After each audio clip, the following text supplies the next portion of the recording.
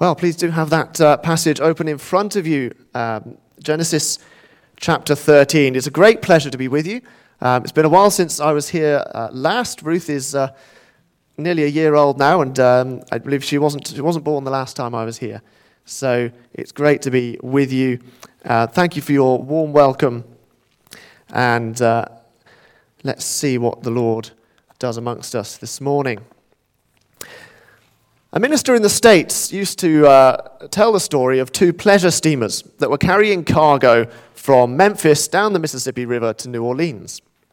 And as at one point the two were traveling side by side, the crew of one began to make comments that the other was going at a bit of a snail's pace.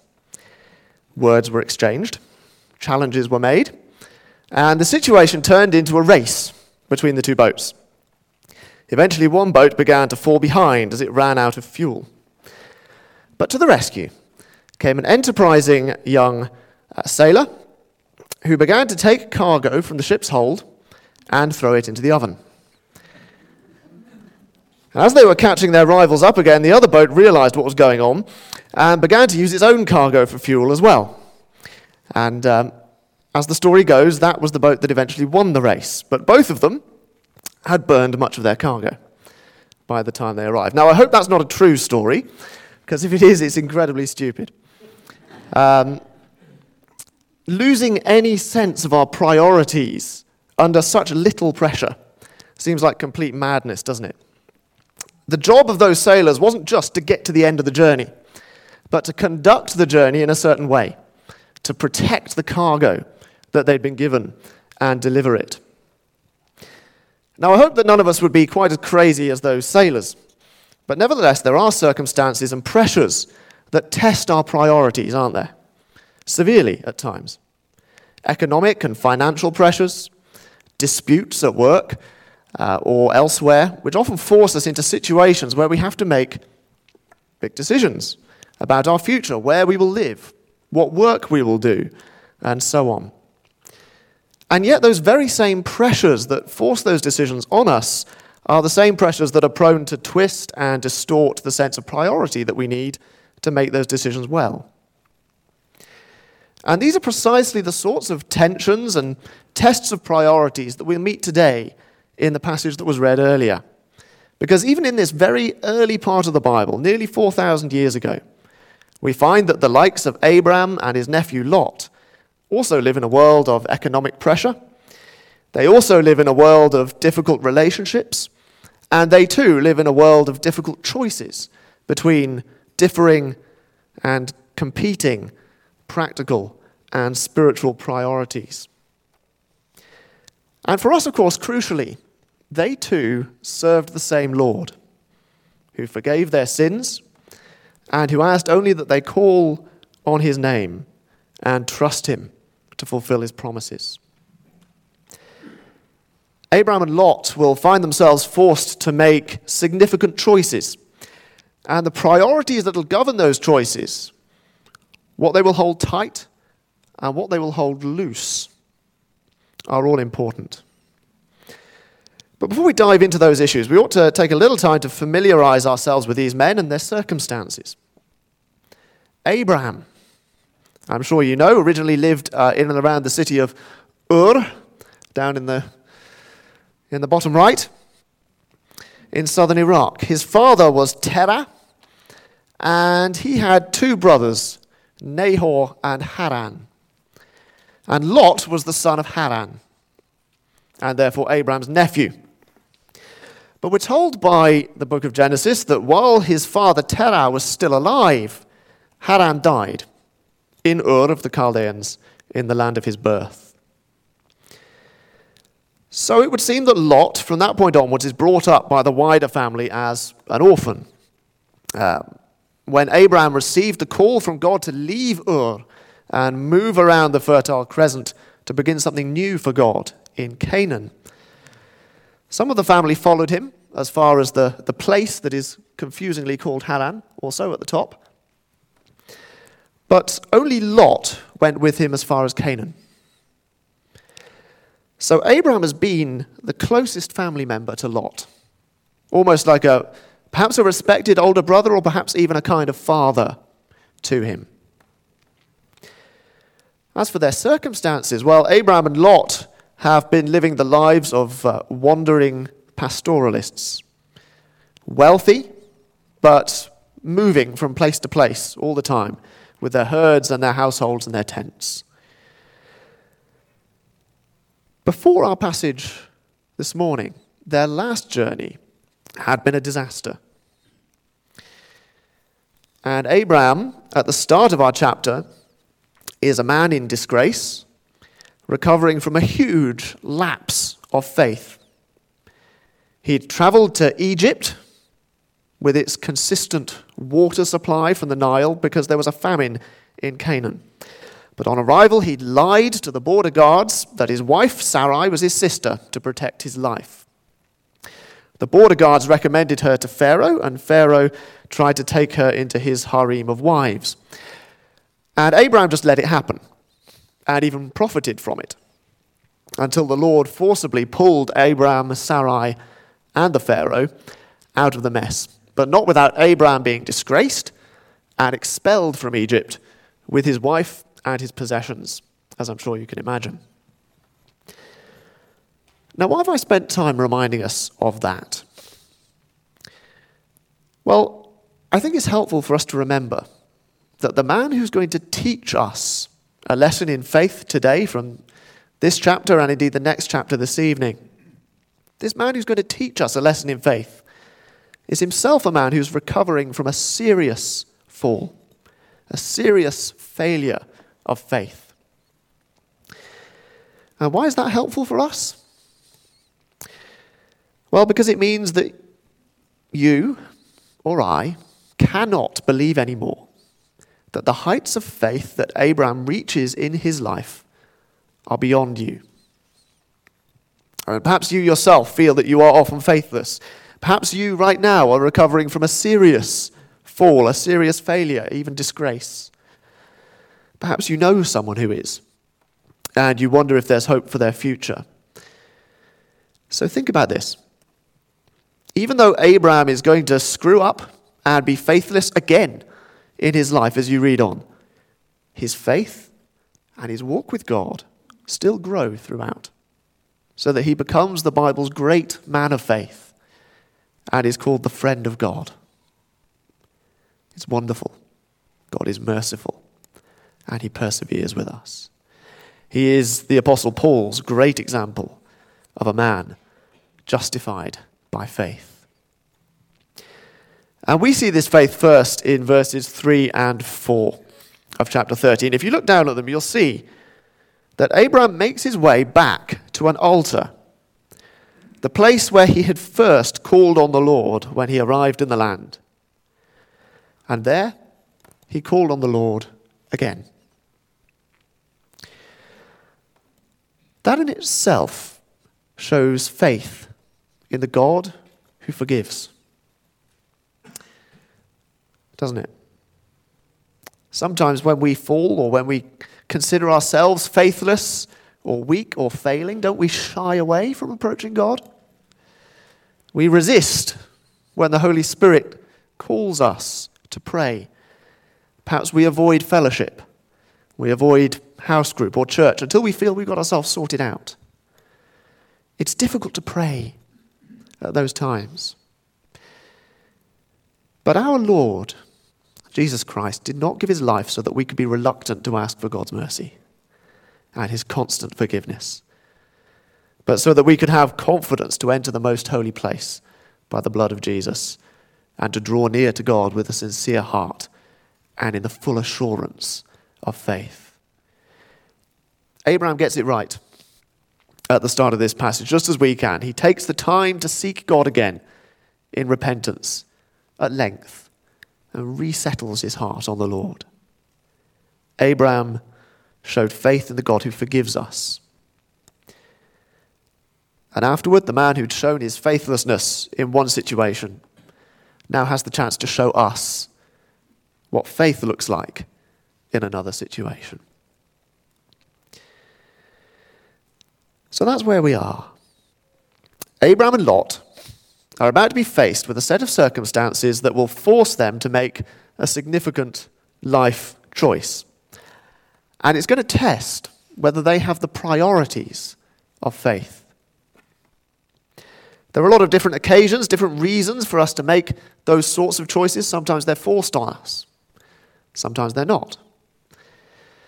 But for Abraham and Lot, these choices have been forced on them, initially by economic pressure, but as so often happens, economic pressures quickly developed into disputes and arguments. We're told in verse 2 that Abraham had become very wealthy in livestock and in silver and in gold. And then in verse 5, we're told, now Lot, who was moving about with them, also had flocks and herds and tents, but the land couldn't support them while they stayed together. They face pressures that result from their own success. Their household entourage has grown. Their available resources no longer meet their needs. And it's a good reason to have that problem because God has entrusted them with so much. He's blessed them. But it is a problem, nonetheless, and a challenge for their faith and their godliness. You know, the Bible encourages us to see the wealth that we have in other forms of success as well, as individuals and indeed as churches. It encourages us to see the wealth we've gained, the success we've achieved, the growth we've experienced as a blessing from God, but as a dangerous blessing. A dangerous blessing. One that brings with it a different set of challenges concerning what we're going to do with those things and what we're going to do perhaps to cling on to them under pressure. It was the Apostle Paul who very famously wrote in his first letter to Timothy, godliness with contentment is great gain. People who want to get rich fall into temptation and a trap, and into many foolish desires that plunge men into ruin and destruction. For the love of money is a root of all kinds of evil. In Abraham's and Lot's case, their wealth would test their faith by testing their priorities. What would they care about most? And what would they hold with a loose grip? And what we're going to see is that Abraham's faith prioritized peace. He held his wealth with a loose grip because he trusted God's promise. Whereas Lot prioritized his material comfort. He held his spiritual security with a loose grip, and he ended up losing both.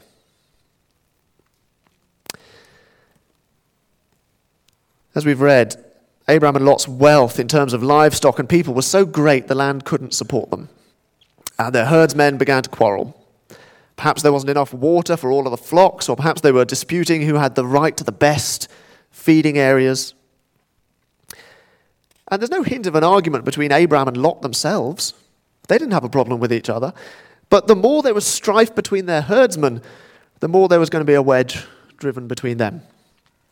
And added to that, as our passage mentions, the Canaanites and the Perizzites were in the land at that time watching the behavior of this family who've apparently come to their land at God's command. Abraham knew that they were going to have to part company. And I want you to put yourself in Abraham's position here.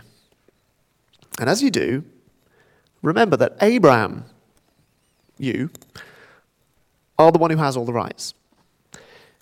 You are the elder. You are the one who has the most wealth and the most livestock to feed. And Lot owes you everything.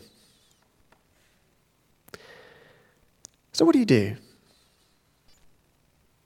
This is an important decision for your future. This is going to determine where you live. This is going to determine whether you live in the nice area, the well-watered plain of the Jordan, or perhaps in the harsher environment on the hills where you depend on the rain and not on the consistent rivers. This is going to determine the size and the nature of your opportunities and your prospects. It's going to determine how hard you're going to have to work, who you're going to live with, and so on. Against that background, hear what Abraham says, because his priorities are all the more striking. Verse 8. So Abraham said to Lot, "Let's not have any quarreling between you and me, or between your herdsmen and mine, for we are brothers. Is not the whole land before you? Let's part company. If you go to the left, I'll go to the right. If you go to the right, I'll go to the left." Now, Abraham has all the rights. He could have taken his pick of the pasture and sent Lot away, especially since God had promised Abraham the land, not Lot. And doubtless the quarreling would have continued, and the resentment of Lot and his men would have been locked in permanently against Abraham. But Abraham would have been financially sorted, and Lot would probably have been okay too. But Abraham knew there were spiritual matters at stake. And so Abraham prioritized peace with his nephew. And he held his wealth with a loose grip. Abraham had the attitude of one of the Proverbs, which I really love, and we'll put on the screen. Better a dry crust with peace and quiet than a house full of feasting with strife. Isn't that vivid? Better a dry crust with peace and quiet than a house full of feasting with strife. So look at the lengths Abraham goes to in pursuit of peace. Firstly, it is Abraham who takes the first step to solve the problem. He takes the initiative before the dispute can spread. Secondly, he reaffirms the strength of their relationship. We are brothers, he says. And they weren't. Abraham was Lot's superior, but he says we're equal, we're brothers. This dispute is a practical one, not a personal one, and Abraham wants to keep it that way. And finally, he suggests a solution, a practical solution in which he waives his own rights and disadvantages himself in order to secure peace. Now, many of the pressures that face us with difficult choices also create tensions and arguments all around us. You may have seen it in your workplaces this year as people perhaps feel threatened by restructuring, economic pressures, and tempers fray. As easy as it is for us to forget sometimes, peacemaking and peacekeeping are supposed to be a major part of the Christian life. Something neglected often, but not by Jesus. Blessed are the peacemakers, for they will be called sons of God. And Jesus, of course, is the one who gave up all of his rights as God to come and make peace with sinners by humbling himself even to death on a cross. He suffered injustice because he valued peace more highly than his rights. And it might be that peace is something we too need to pay for, like Christ and like Abraham. It may cost us in any number of forms. It might mean abandoning the need to prove that we're right, even if we are. It might involve making sure, or abandoning the need to make sure we come out of the dispute better off. It might involve the effort of listening and understanding those who are coming from a different angle. It might involve the pain of ridding ourselves of prejudice or risking misunderstanding, ingratitude, and failure for our efforts. But Abraham spotted that the priority of God in his circumstance was to maintain peace, not to secure his wealth, his comfort, his success, and his rights. He held those things with a loose grip to secure peace. But what about Lot? Abraham has secured peace by giving Lot the first choice of where to go. and agreeing to accept whatever his choice is. How's Lot going to respond to his uncle's generosity? How much is it going to cost Abraham? He can take the best bits, and Abraham's promised to accept. Or will he also waive the rights that Abraham has given him and show similar generosity, giving Abraham the best areas for his bigger flocks, or perhaps trying to share the best bits out somehow? What are his priorities? Well, let's look back at the passage of verse 10. Lot looked up and saw that the whole plain of the Jordan was well watered, like the garden of the Lord, like the land of Egypt towards Zoar. This was before the Lord destroyed Sodom and Gomorrah. So Lot chose for himself the whole plain of the Jordan and set out towards the east. The two men parted company. Abraham lived in the land of Canaan, while Lot lived among the cities of the plain and pitched his tents near Sodom. Now the men of Sodom were wicked and were sinning greatly against the Lord. So then, no such generosity from Lot. Okay? This is his big break, and he grasps it with both hands. The whole plain of the Jordan has secure and abundant water, so much so that it reminds him of the Garden of Eden and of the Nile Delta, where they'd just been, of course, down in Egypt. So he'll take the whole plain of the Jordan. Thank you very much. And that seems to be the only consideration that crosses his mind. Lot has prioritized his wealth, but he's holding his spiritual security with a loose grip. He's forgotten to even consider, to even think about the spiritual impact of his decision. And this would turn out to be the most catastrophic decision that he would ever make. And we need to consider this carefully. You'll know, if you are familiar with this part of Scripture, that the story of Lot's life from here on is one very quick and very deep downward spiral. Lot would eventually leave his tent life and make his home in the city of Sodom. And although he never abandoned the Lord, still his attachment to his wealth, his way of life, and the cities of the plain would cost him everything. His wealth, his wife, and even his dignity. And what's more, our passage this morning is very quick to hint at the other considerations Lot should have had in mind. And you get the distinct impression that we're being told that the way Lot has made this decision here isn't just unlucky, but unwise. Firstly, we're reminded that material security doesn't imply spiritual security. The garden of the Lord, that perfect environment where Adam fell into sin. Egypt, the plain of the Nile, was the perfect environment where Abraham had just screwed up so badly. And those are the comparisons he makes. The valley of the Jordan is beautiful. It's the perfect environment. It doesn't imply spiritual security. Then the passage reminds us that God is going to destroy Sodom and Gomorrah, the cities of the plain. Now, that wasn't something Lot could have known, but he would have known what we're told in verse 13, that the city was famously violent and base in all kinds of ways.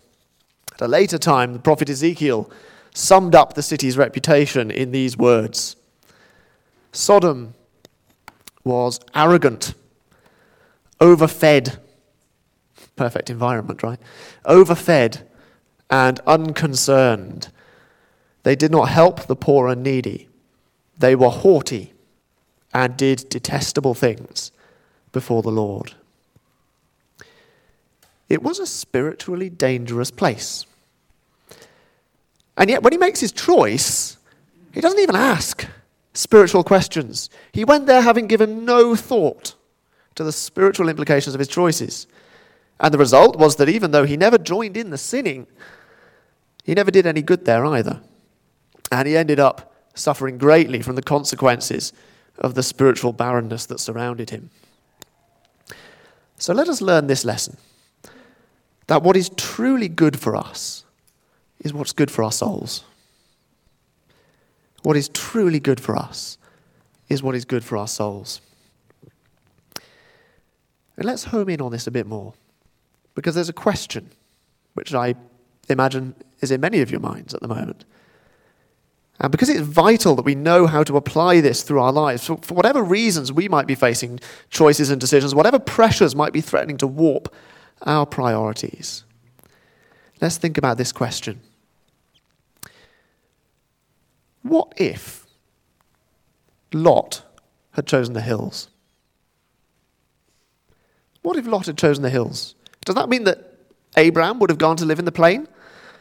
Would he not then have suffered the same fate that Lot did? What if Lot had chosen the hills? Hopefully this will help clarify our point, because the answer is, we don't know.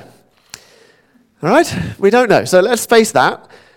It's impossible to know where Abraham would have gone. Perhaps he would have gone down to the plain.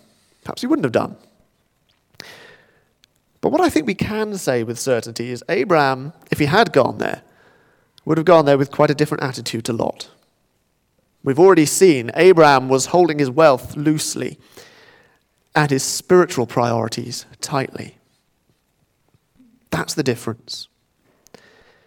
In the next chapter of Genesis, we'll see Abraham coming to help the city of Sodom in a crisis, but then refusing a financial reward from the king of Sodom to avoid being in the king's pocket. Lot, however, was oblivious to the dangers and failed to even ask the spiritual questions. So tell me, when you choose the new job, the new location, the new relationship, what will be the spiritual consequences of those choices? If ever we need to relocate, we perhaps agonize over whether there are any good schools in the area. But are there any good churches in the area? Well, there are in this area. But if you move away, is that a consideration? A new job can provide opportunities to live for Christ and to witness for him. Or it can snuff out every opportunity for spiritual fellowship and growth. Have we prayed about those things? What about the new relationship, where Jesus Christ will certainly not be center stage? There are places we might live, places we might frequent, where it is impossible for us to really be a witness for Christ, where a constant atmosphere of paraded sin will injure our spiritual life even if we don't join in with it. And of course, doesn't mean we should avoid everything that's spiritually difficult. We'd have to leave the world. There'll always be one challenge or another, wherever we go, whatever we do. But we've got to be aware. We've got to ask the spiritual questions, be aware of the spiritual dimension of our choices. We must pray about spiritual questions, dangers and opportunities. Not just does the job pay, is the flat cheap and comfortable? Will this relationship be fun and give me security? And we have to be prepared at times to change, to modify our choices accordingly. Lot prioritized his wealth. He held his spiritual security with a loose grip, and he ended up losing both. Abraham, on the other hand, knew that God's priority was for making peace, and in order to achieve it, he was willing to hold his wealth with a loose grip. So one final question to close then. What was it that gave Abraham the courage to hold his spiritual priorities so tight and his wealth so loose? I can only imagine one answer, and that is that he had faith in the promises of God. People who trust that God will provide can afford to be generous, can afford to seek peace, even to their own cost.